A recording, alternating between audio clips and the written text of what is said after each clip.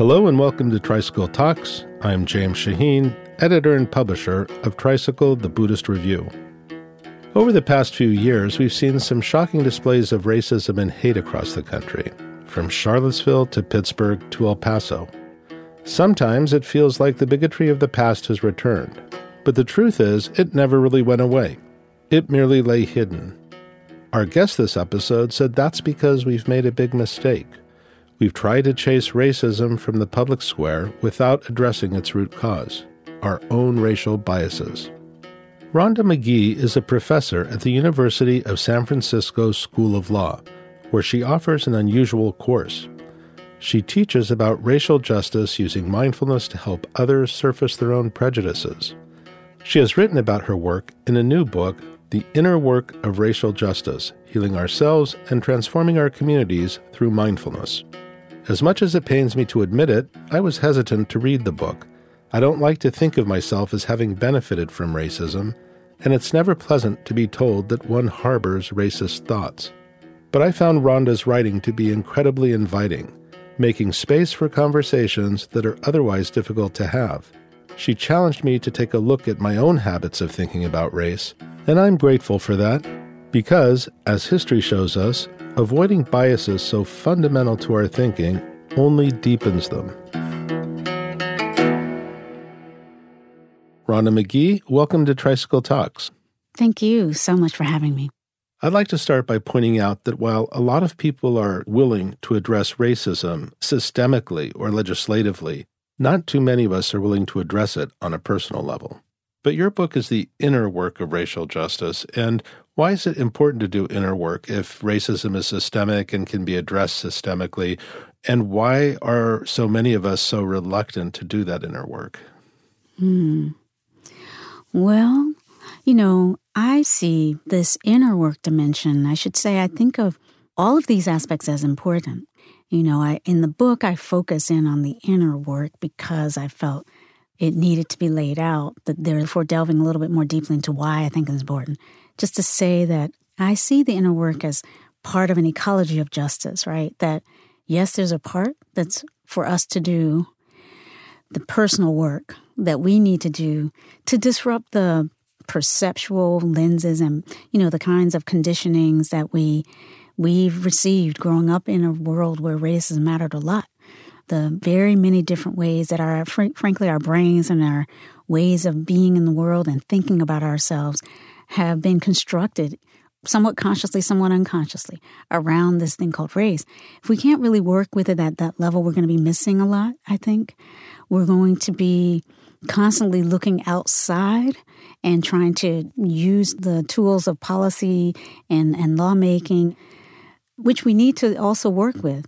But if we rely too much on those things without doing our inner work, I think our history has shown us. We come back again to the temptations to once again turn toward othering, turn back toward policies that divide as opposed to bringing us together. Right. And so it's really from that place of realizing, let's look at what our history has shown us. There is this exterior structural systemic work to be done.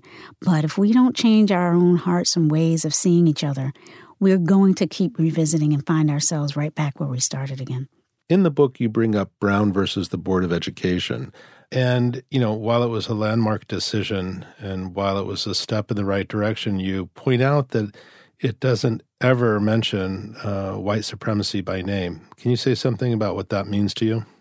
Yeah, it's such an important decision where in the Supreme Court in 1954, the mid-50s, comes out with this really powerful, concise opinion, taking the position that separate but equal violates the 14th Amendment of the Constitution, is unconstitutional. Segregation in public school, therefore, by that decision, no longer socially, culturally, or legally sanctioned in America.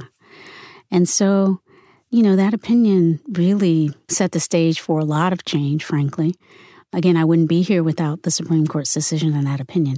But if you read it, it turns its entire analysis on the, articulation of this vision of the harm that segregation does to Black racialized or, people who are trained to see themselves through the language of race as Black.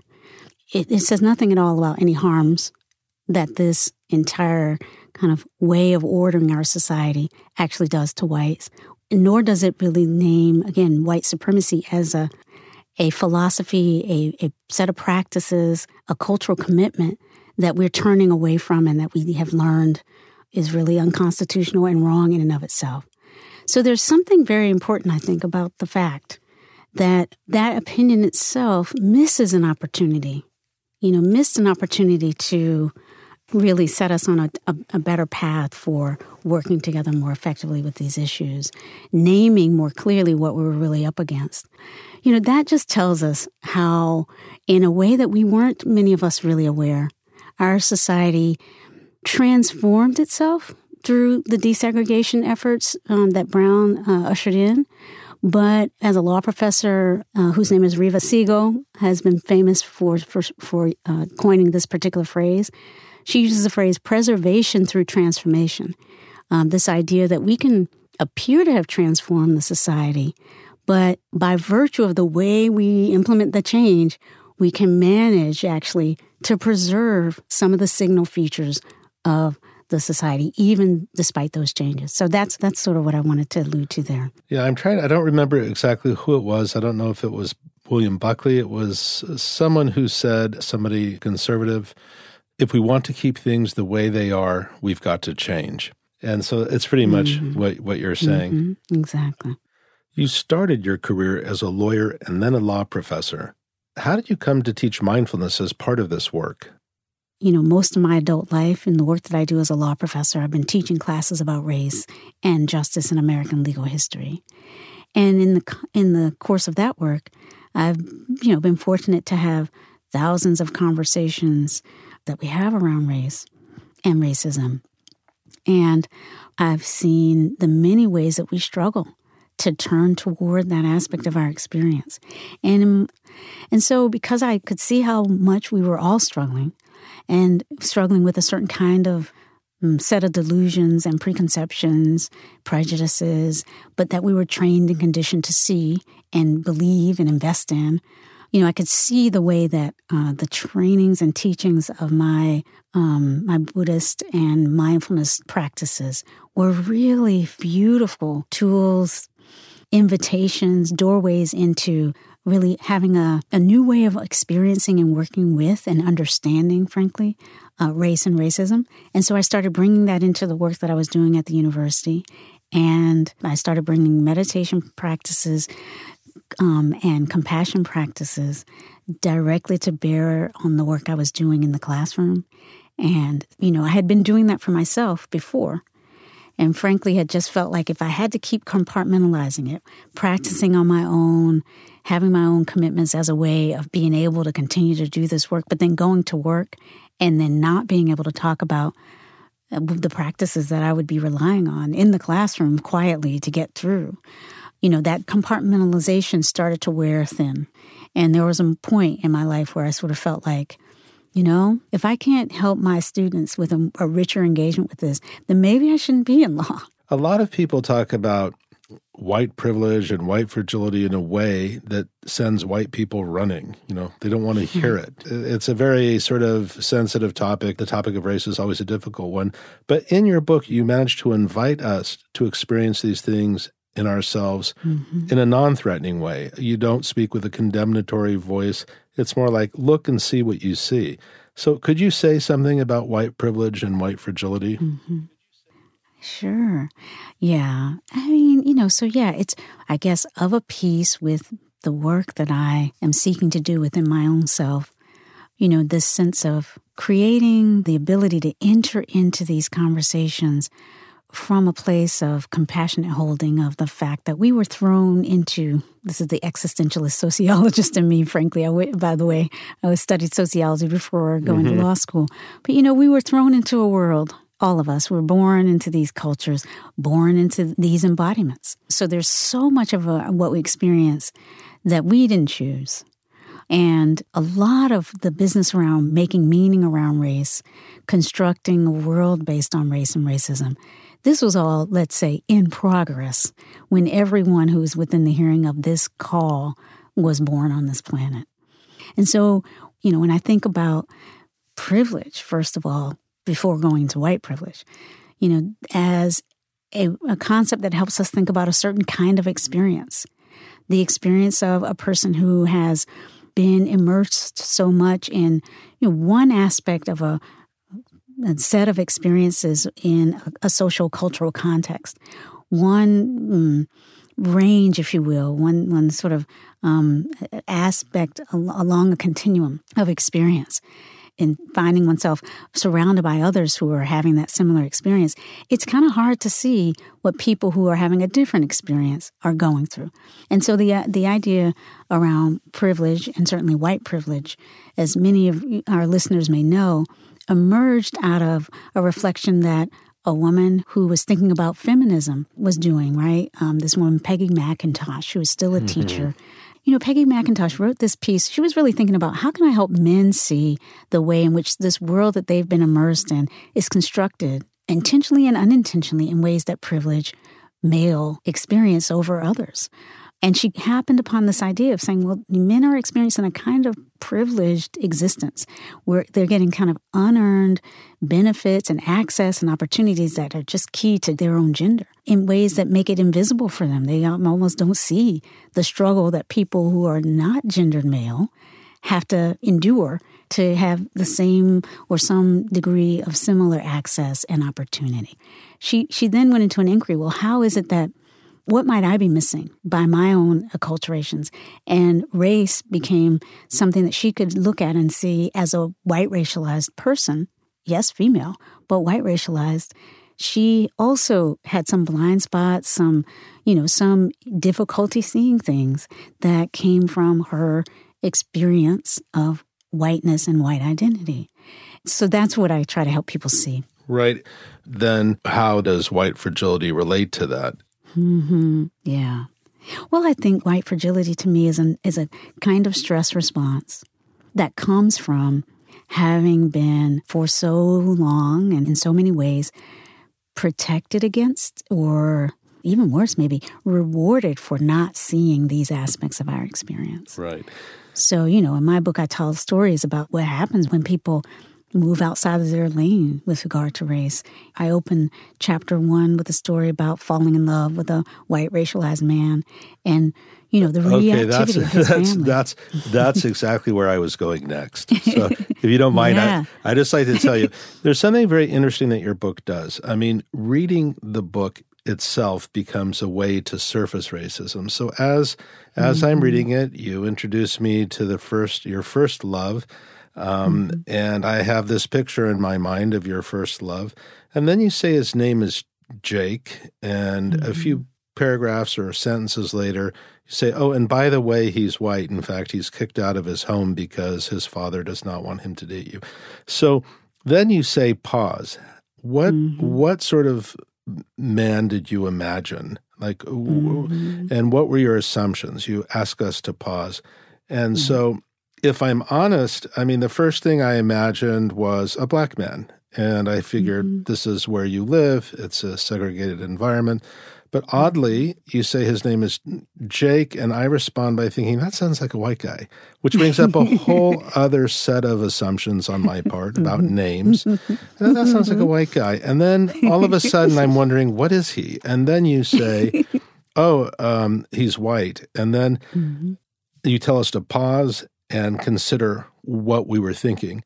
And you know what I was thinking? It was interesting. First, I thought he was black. Then I thought, well, that name sounds like a white guy. And then I had to ask myself, why was I trying to figure out what he was? So my own biases were surfaced, and then you caught me. You said, pause. What did you think? I felt entrapped, But it was very clever because reading it made me see all of these things about myself that I really might not have considered in that moment. It just would have been a thought process that was habitual. And then I wake up to, I'm trying to figure this out. Why?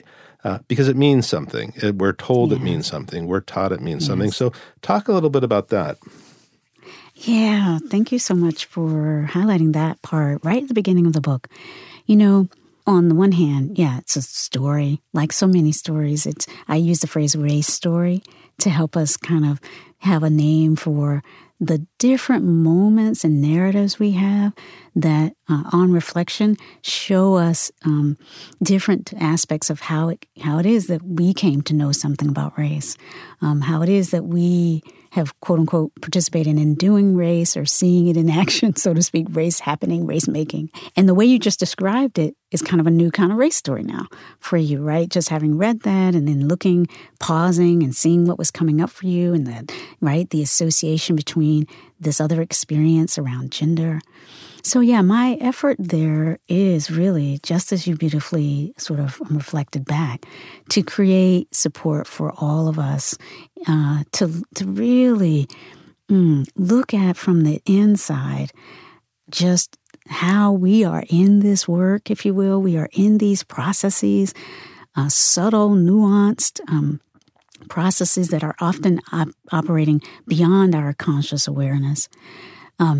To categorize people, to assign some meaning, right? So if we think of a couple and we think of the presumptive partner for a Black woman, if in our mind that's another Black person, this is just something to see. Like, again, what is really there? And for me, I try to create as much spaciousness as possible around giving ourselves a deeper window into what our brains, our behaviors, our presumptions. The neuroscientists are telling us that so much about the way we understand the world is dependent upon our expectations. The perceptions how we perceive the world is dependent upon what we expect to see. Right. And so, yeah, and then, those expectations put so much in motion. So to me, the work of bringing mindfulness in and bringing it in with this commitment to a kind of compassionate holding of each of us as we turn toward these things that I feel like we've been trained not to look at these things.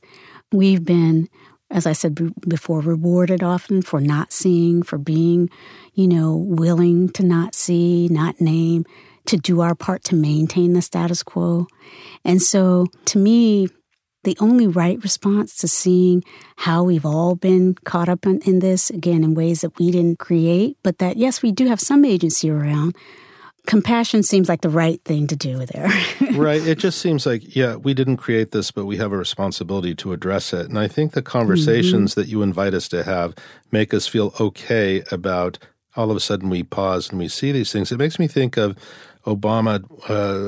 President Obama once told a story about walking past a car and they locked the doors. And here you have this well-educated or highly educated, well-dressed, attractive man walking by and they lock the car doors. And I thought for a moment that people say they're outraged about that, but is it really so different from the knee-jerk responses we have? Can we really claim that we've never felt that or thought that or anything, Exactly. It's all related. And if we can slow things down and put ourselves in a place where, our amygdala is not being so triggered into defendedness that we can't even admit that this has happened in our experience.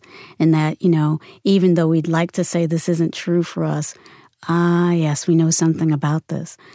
For me, the practices of mindfulness and compassion do give enough of an invitation into a window of tolerance around looking at what we often haven't seen and really creating that spacious holding through which we can understand a little bit more of how we keep finding ourselves recreating patterns of, inclusion and exclusion, of people feeling welcome and people feeling not welcome, or recreating communities that seem persistently segregated. And then when we want to have cross-cultural, cross-racial engagement, is so hard because our networks are so separate. How we're in this, despite our best intentions, is really been my, the project of my work, to help us see that it takes more than the conscious intention to be a good person, which I think, I'm just trusting that the listeners on this podcast, we all share that in common. We want to do as little harm as possible as we go in this world. Well, it takes more than that intention to really, really get at this. And that's why I wrote the book. Right. It's interesting. Yeah, it does take more than that intention. I think that, you rarely would hear a person of color say, that we can get past this pretty quickly. But you do hear Supreme Court Justice John Roberts say, as you quote him, the way to get beyond race is to get beyond race. It reminded me of James Baldwin. I think when Dick Cavett in I Am Not Your Negro says, why do you keep talking about race? And his response is really, I'm not the one who chose for this to be an issue for me every day of my life, everywhere I go. So when John Roberts says something like that, and then someone begins to do the inner work that you suggest, you see how patterned and habitual and intransigent those habits can be. Oh, yeah. Right. And yet, let's just pause right here, create a little bit of spaciousness around just this, that our Chief Justice of the Supreme Court, one of the most powerful, white, racialized, gendered male, right, figures in our culture right now, one of the best educated, that the best he has to offer a nation in deep need, deep, long, historical, traumatic grief around race and racism, the best he's been able to offer is the way to get beyond it is to kind of get beyond it. It's like, wow. Again, a poverty of imagination, a poverty of skill, frankly, to face what we're up against. And this is I have great respect, obviously, for the work, what it means to become a justice of the Supreme Court. As a person in law, I really, think that the system that we have so depends on, as people wanting to go into law and trying to make the most of the independence of a judiciary that can be a check and a balance against these other branches. Like, I totally love our system and believe in it. And, I love it enough, like Kaepernick and others, and Baldwin, right, to bring that critical eye right to bear in these hard places and say, how can we not do better as judges, as thought leaders, as teachers, as parents? To me, around race, it's almost like there's an infantilization, like we're just, we're rendered, like, made to feel we just can't do any better. We can barely understand it, or, there's no fixing it. Well, I think there is. I know from my experience of working with students from all backgrounds and walks of life for 20-some years at the University of San Francisco and other work that I've done in my own life and in my own being. We can do better. We can understand these things better. We can help our children understand them better. We can create ways of shifting our organizations and our networks for doing work in the world that create more opportunity for connection. There's research that supports us. So, the book really was a little bit of like, the ultimate effort to say, enough. The time is now. We all deserve better than this. Our children deserve better than this. We've all suffered too much, frankly. And I do mean all of us. Not that our suffering has been the same, but that, this inability to meet this clear and present reality and, frankly, danger. This, the danger of the misconceptions we have and the delusions we have around race, and the temptation, therefore, for racism to constantly reassert itself, get in the way of sound immigration, healthcare, voting rights, you name it, the kind of work we might be able to do better if we had a better handle on this aspect of our experience. I just feel like we deserve better. And so, yeah, when I hear and think about, our illustrious Chief Justice of the Supreme Court, in my view, missing again an opportunity to help be teacher, consciousness raiser in chief. Because, by the way, when I was in law school, one of my teachers there, G. Edward White, a kind of a historian, legal historian of note at the University of Virginia, he didn't talk about this very much, but I've read enough of his work to know that we are in agreement about how law and policy emerges out of consciousness. If you're, right where your level of awareness is, that's what the law and policy is going to reflect. And if you aren't able to see how profoundly we as a society have been riven, disconnected, unnecessarily separated, and harmed by race, and also that we have not been trained skillfully in how to deal with it well, and that it's therefore causing more problems still than it should, then, we're missing opportunities for healing every day. And I think we deserve more. You talk about opportunities, and from my perspective, you seem like a bit of an optimist because you keep going and you keep trying, and you see good in people. But right now we're living in a time when the racism has become once again so explicit, and I don't know that anything has changed except these people, white nationalists say, have been emboldened. And as bad as that is, you see our opportunity to get it right this time. What do you mean? Because nobody else is seeing opportunity here so much, or few people are. And here you're saying, well, hey, this is an opportunity. How so? Yes. I just feel that you can't have the kind of hatred, the kind of temptations toward violence.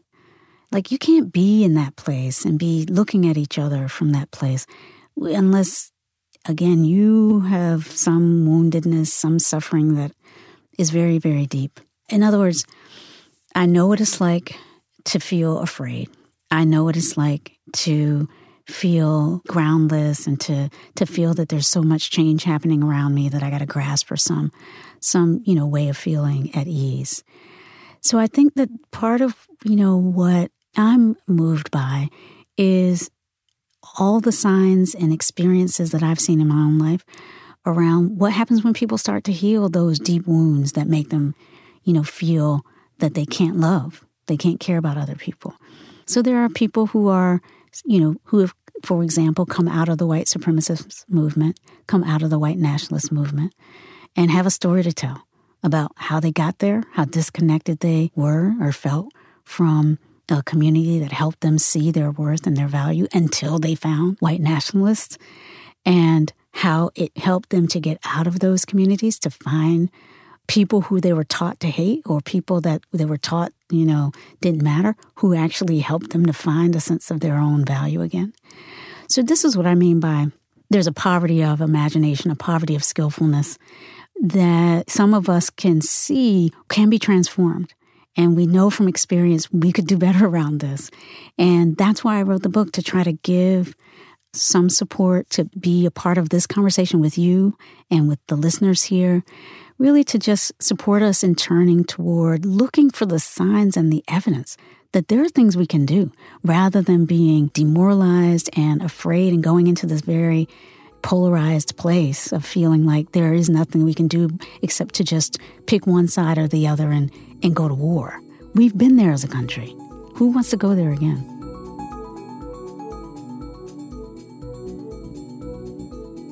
You're listening to Tricycle's editor and publisher, James Shaheen, in conversation with Rhonda Magee, author of The Inner Works of Racial Justice, Healing Ourselves and Transforming Our Communities Through Mindfulness. Healing and transformation does not happen overnight, which is why daily practice is at the very heart of the Buddhist path. But sometimes our lives get busy and we struggle to work our spiritual practice into our routines. That's why Tricycle is launching Dhamma Wheel, our first ever email-based online course, which makes it easier than ever to access and apply the Buddhist teachings every day of the year. If you want help starting or supporting your daily practice, join Tricycle and Buddhist scholar Andrew Olensky for a program of daily study and practice delivered straight to your inbox each morning. In these emails, you'll find a brief study text, commentary, and suggestions for daily practice. Each daily teaching is centered around the theme that corresponds to the Buddha's Noble Eightfold Path. The path to awakening is represented by the 8 spokes of the Wheel of Dharma. To learn more and to sign up, go to learn.tricycle.org. Now, let's return to James Shaheen in conversation with Rhonda Magee.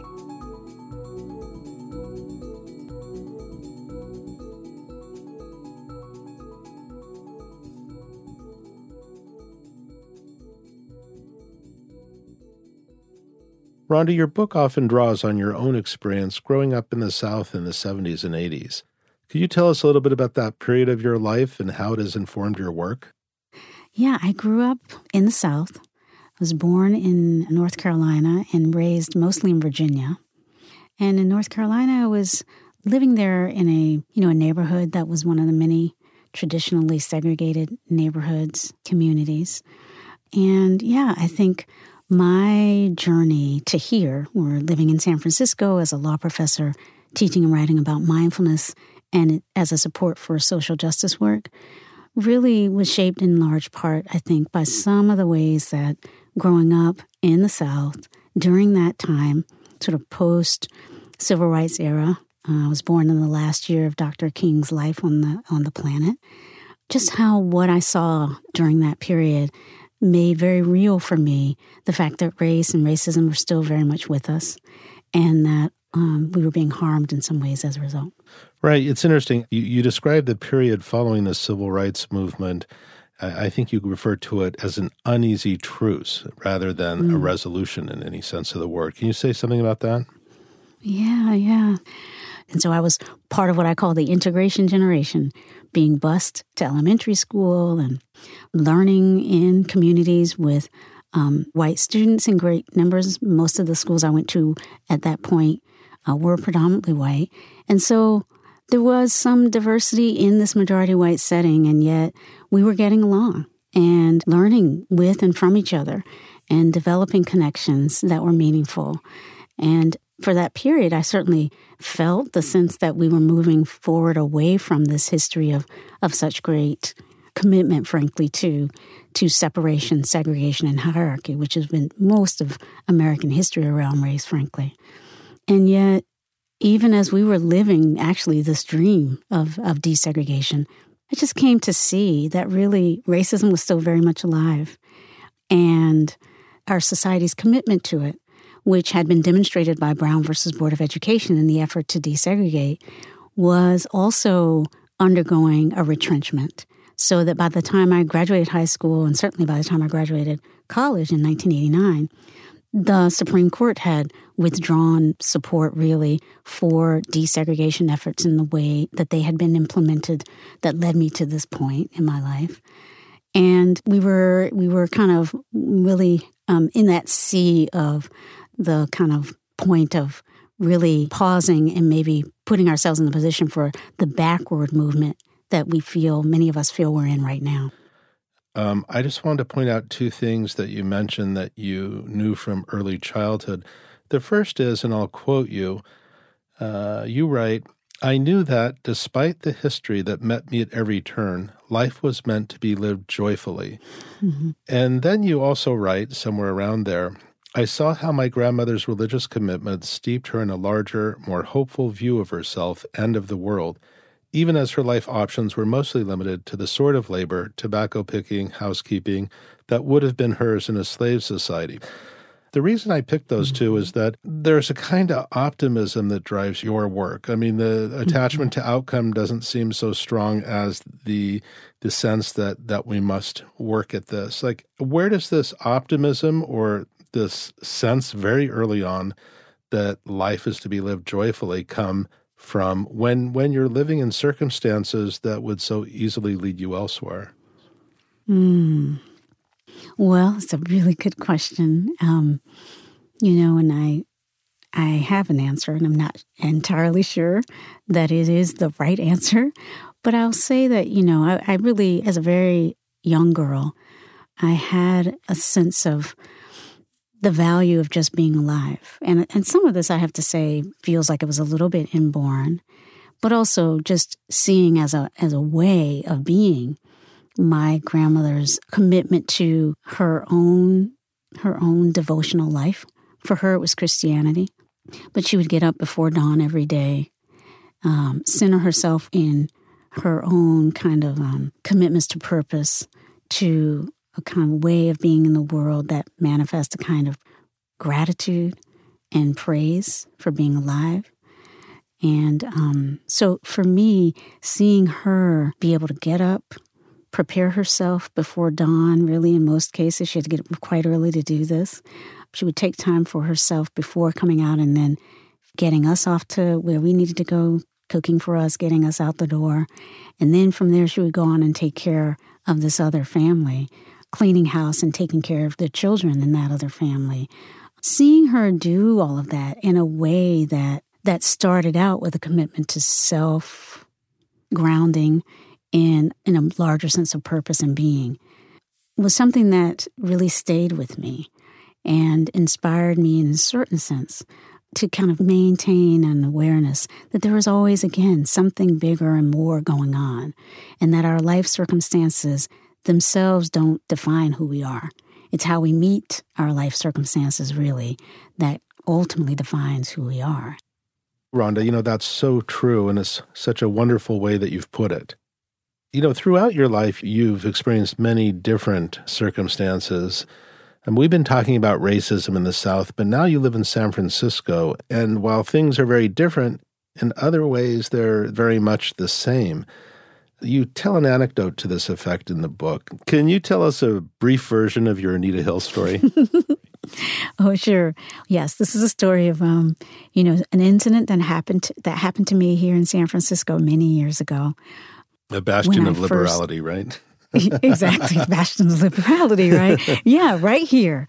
Well, there were many stories like where I met some microaggression or racism right here in San Francisco that I tell in the book. But this one about the Anita Hill incident was where I had gone to the theater here, my first time going to the theater in San Francisco, and I had come out and was, during an intermission, getting some gelato, standing in line, and a white racialized, white man, if you will, came up and started a conversation with me, this kind of lightly flirtatious little banter. And at a certain point in the conversation, it was revealed, I revealed or said something to indicate, maybe he had asked why I was there. I indicated I was here to interview for a position at a law firm, and, I was in law school.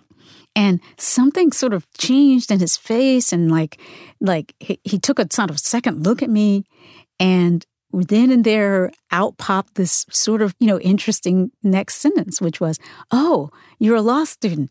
Well, you might be the next Anita Hill." Uh-oh. And I was like, okay, all right. Thanks, I guess. I mean, it was just one of those moments where, just like, I invite people to do when they're reading and thinking along with me about who, my partner Jake might be and who my boyfriend, what his race might be. Like a moment where a statement like that, if you just pause and think about it, like, why would this me happen to be the next Anita Hill? What does that say? Wait, what year is this?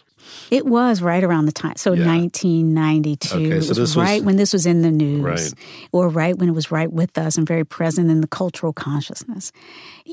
On the one hand, you can see this almost being like a compliment. Like maybe you're going to rise up and become, like she was, a person who worked at the EEOC and, all of that. But it's also an indication of like, wow, I really don't, him struggling to see, what do I know about Black women who are in law? Not that much. Well, it's interesting because you do talk about microaggressions, and sometimes people are well intentioned and yet being in their bubble, not pausing enough. Who knows? They say things that are hurtful, and a lot of people dismiss that, but a lifetime of that affects a person and shapes a person's psychology.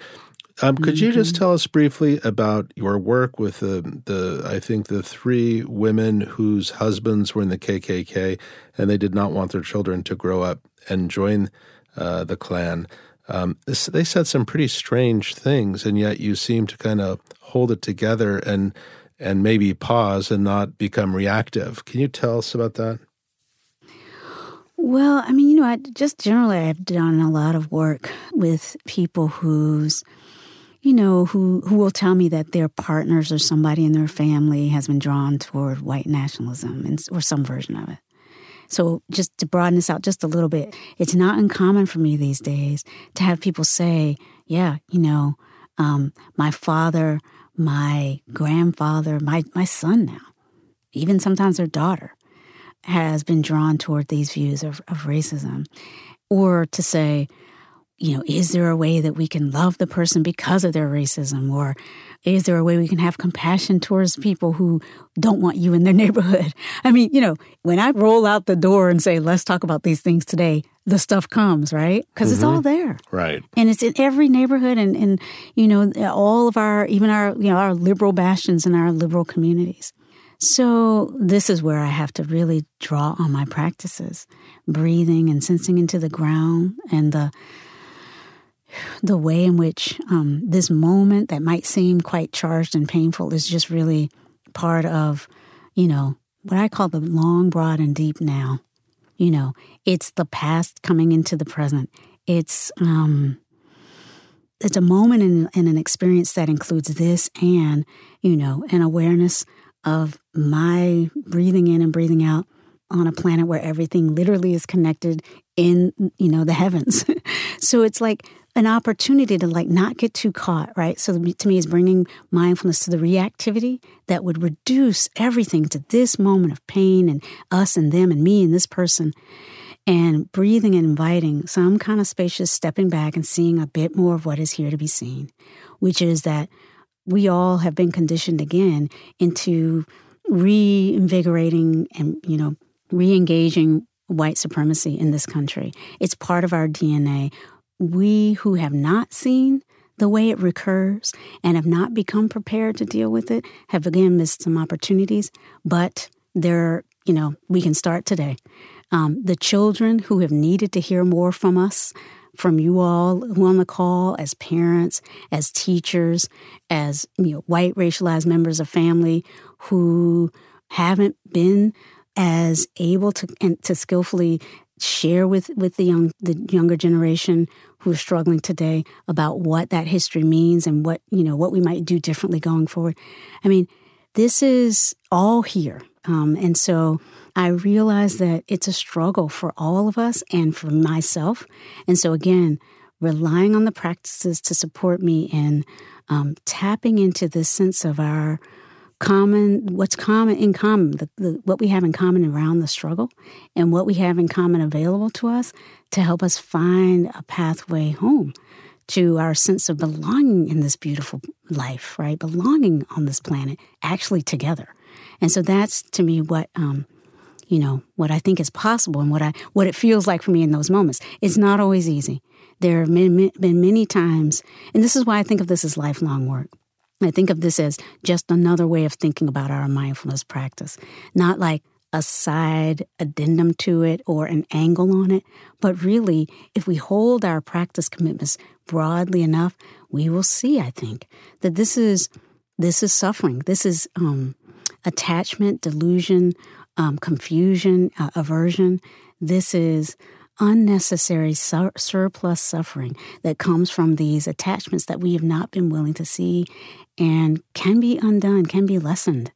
And we can help be a vehicle for that if we can, as I do in those moments, pause, relax, open a bit more. And now I'm bringing in some of the teaching of insight, dialogue, and communication practices, but really bringing these mindful practices right into those painful moments as best we can. And resourcing ourselves to be able to kind of move through and resolve ourselves to be able to stand together for the next opportunity on the journey, the next day, because it will continue. One last question, I promise. Did you by any chance read Loretta Ross's New York Times op-ed? She writes, "I'm a Black feminist. I think call-out culture is toxic." Did you by any chance come across that? I haven't had unfortunately, I haven't had a chance to actually read it. One of the things about it is that call-out culture allows us to call out or shame an individual when, in fact, the problem is collective and they're merely reflecting a more general consciousness. Oh, yes. I agree with that wholeheartedly, actually.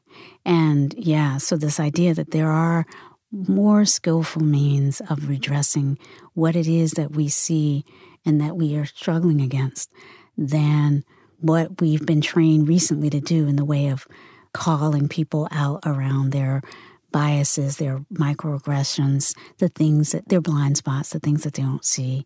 Yeah, it can contribute to this hyper-individualizing, this model of, the heroic individual who, if we can just, call out enough people and then have enough people see their own bias, we'll fix this. Well, actually, we do. I think, again, it's both and. Yes, We can do work ourselves to see things more rightly, but I don't think we do that effectively from a place of shame. I don't think we do that effectively from a place of humiliation. This common desire that many of us who are anti-racist activists or who are in the work of trying to create more liberating spaces for all, we have in common that we'd like our collective consciousness to be raised about the wounds that we are perpetrating on each other in these unconscious ways. But I do think there's a lot of work to be done to move away from, this shame-based way of individualizing, the prescription of the problem and the prognosis for how to fix it. We need a continuum, I think, of personal and interpersonal work done from a place of greater appreciation of what we're all up against. And from that place, a deeper commitment to changing the structures that got us here. I think about this sometimes in the work that's being done, and there are victories, there are setbacks. Certainly, at a time when white nationalism has become so prevalent, it's easy to despair. But when all is said and done, I can pretty much guess by the time I'm gone, this struggle will be continuing. So it's kind of hard sometimes to think, I'm not going to see this, you're not going to see this time when this is all behind us. How, like your grandmother, do we just go ahead and continue to live meaningful lives? Yeah. Well, it's a really rich question, So I would say one thing is, my own view is that what you just said is true, and it's not the whole story. In other words, we can't miss the truth that through this work that we do, we actually do have moments and experiences of deep liberation as we go. And that future that we envision, we're making together as we walk this path. And that may be this very outcome-oriented, thus we will, create some new way and we will, arrive at the promised land for once and for all. I'm not sure that's what being alive in diverse, rich community of more than 7 billion people on the planet ever is going to look like, that we will kind of reach that land once and forever and then can wash our hands of this work. But in my own view, what it can look like, what justice, what liberation, what that promised land, if you will, looks like is this work. It's being in it together. It's being connected in the struggle at that place of our vulnerability in a way that feels like abundant life, full stop. So, while I feel there's work to be done and things to worry about, my mindfulness, if you will, helps me to be able to see and feel the work that is being done, the liberation that is happening right now. And that, would you say, also available to us right now? As always available to us right now. Even as it looks like trying to figure out how to, create different policies so that more people can be free as they immigrate from south of the border. Or even as it looks like, minimizing gun violence and the disproportionate way that visits brown and indigenous communities, brown, black, and indigenous communities in America. This mindfulness, of course, helps us deal with the both and the multifaceted nature of reality. And so part of that for me is both realizing the pieces, the aspects of our lives where we are feeling freer, feeling some sense of liberation, and also linking arms and continuing to do the work and feeling joy as we do that together. Well, thank you so much, Rhonda. It's been a great pleasure speaking with you. I really appreciate your taking the time. Thank you so much. I appreciate it very much.